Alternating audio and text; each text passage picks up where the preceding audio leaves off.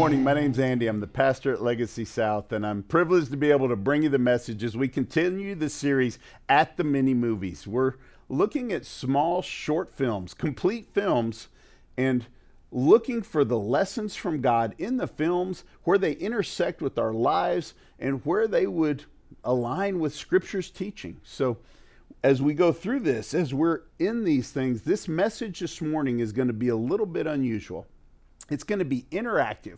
I would ask you to pause right now and go get 2 pieces of paper and something to write with. I'll wait. Great. Hopefully you got your supplies. I have a question for you. What is God calling you to?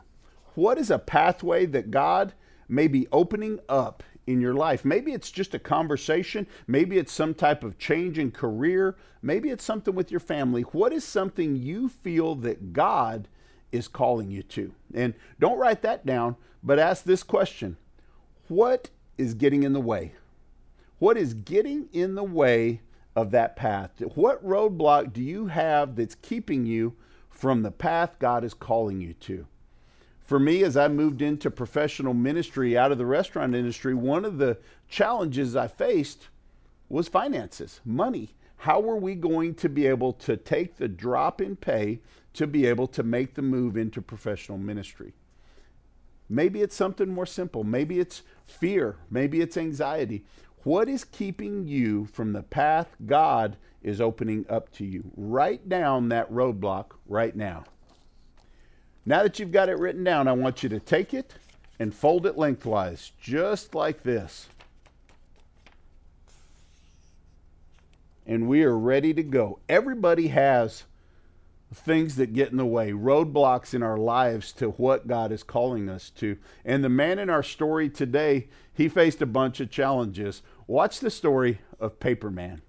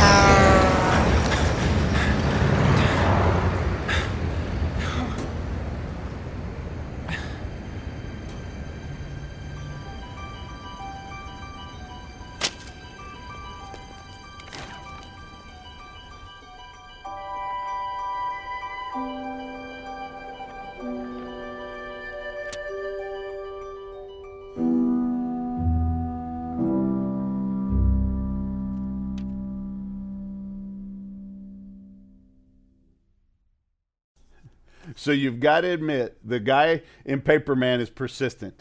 There's not a lot of quit in him. He's determined.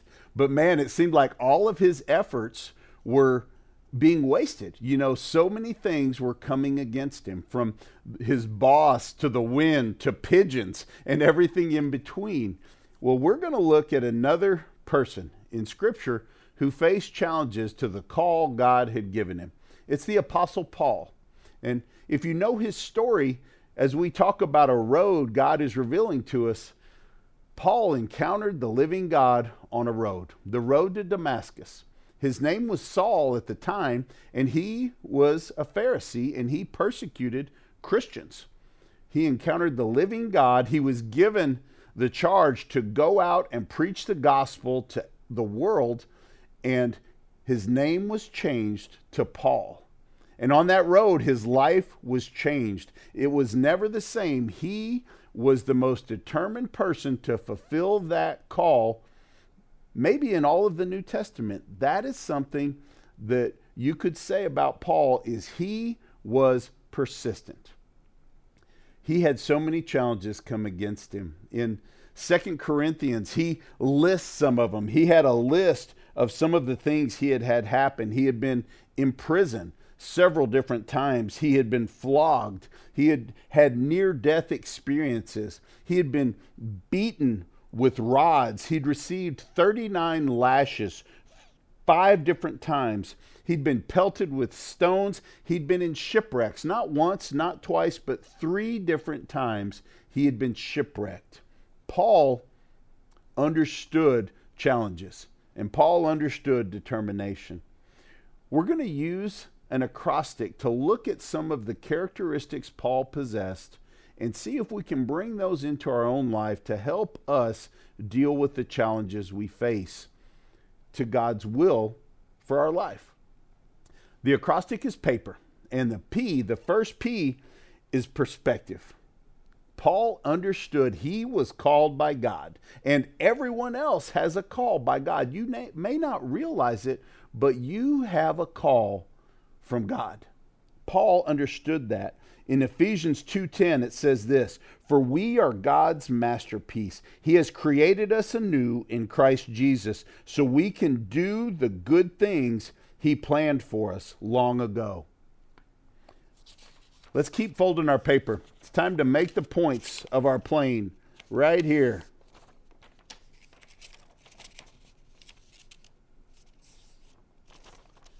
Should have it ready to go right there like that. Let's move on to the A. The A in our acrostic stands for audience. Why audience? Because Paul understood his audience.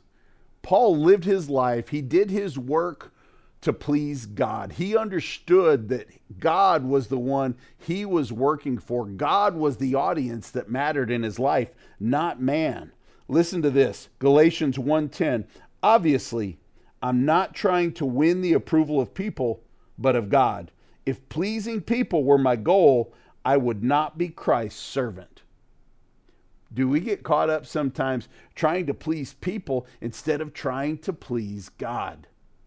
Paul certainly understood his audience. He had this perspective, and he knew he was called. It helped him to understand his audience, and that is what was one of his strengths. Let's fold again. Right down here, the first side of our plane, right there, and then the other side. Making our wings, getting ready. We should have it right like that. That moves us into the second P in our acrostic, and that stands for patience.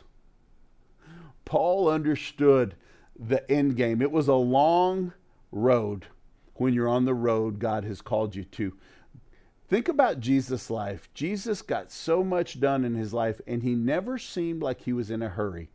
The will of God will happen in the timing of God. I want to say that again. The will of God will happen in the timing of God. And in my experience, God's timing is much slower than our timing. Paul had the patience to wait, to understand we've got to be patient to wait for God to work. Listen to this in Ephesians 4:2. Always be humble and gentle. Be patient with each other, making allowance for each other's faults because of your love. Let's make a wing on our plane. Right there. That moves us into the E. The E in our acrostic stands for expectant or expectancy. Because Paul understood his call, he knew who his audience was, he had this patience. It helped him to live a life that was expectant. He not only wanted God to move, he expected God to move. He knew God was going to work in the situations that were in his life. He expected God to show up. He expected God to show off. That's how he lived his life. Listen to this. Romans 8:28. You've heard it before, but listen to this one word in this verse. And we know that God causes everything to work together for the good of those who love God and are called according to his purpose for them. The word I love in that is know. We believe God is going to work. We know that God is going to work. And the more God works in our lives, the easier it is for us to keep that perspective that we need to look forward towards that day when God makes changes, when life starts to get different. And that's what happens in our story. The circumstances are about to change. Let's watch the end of Paperman.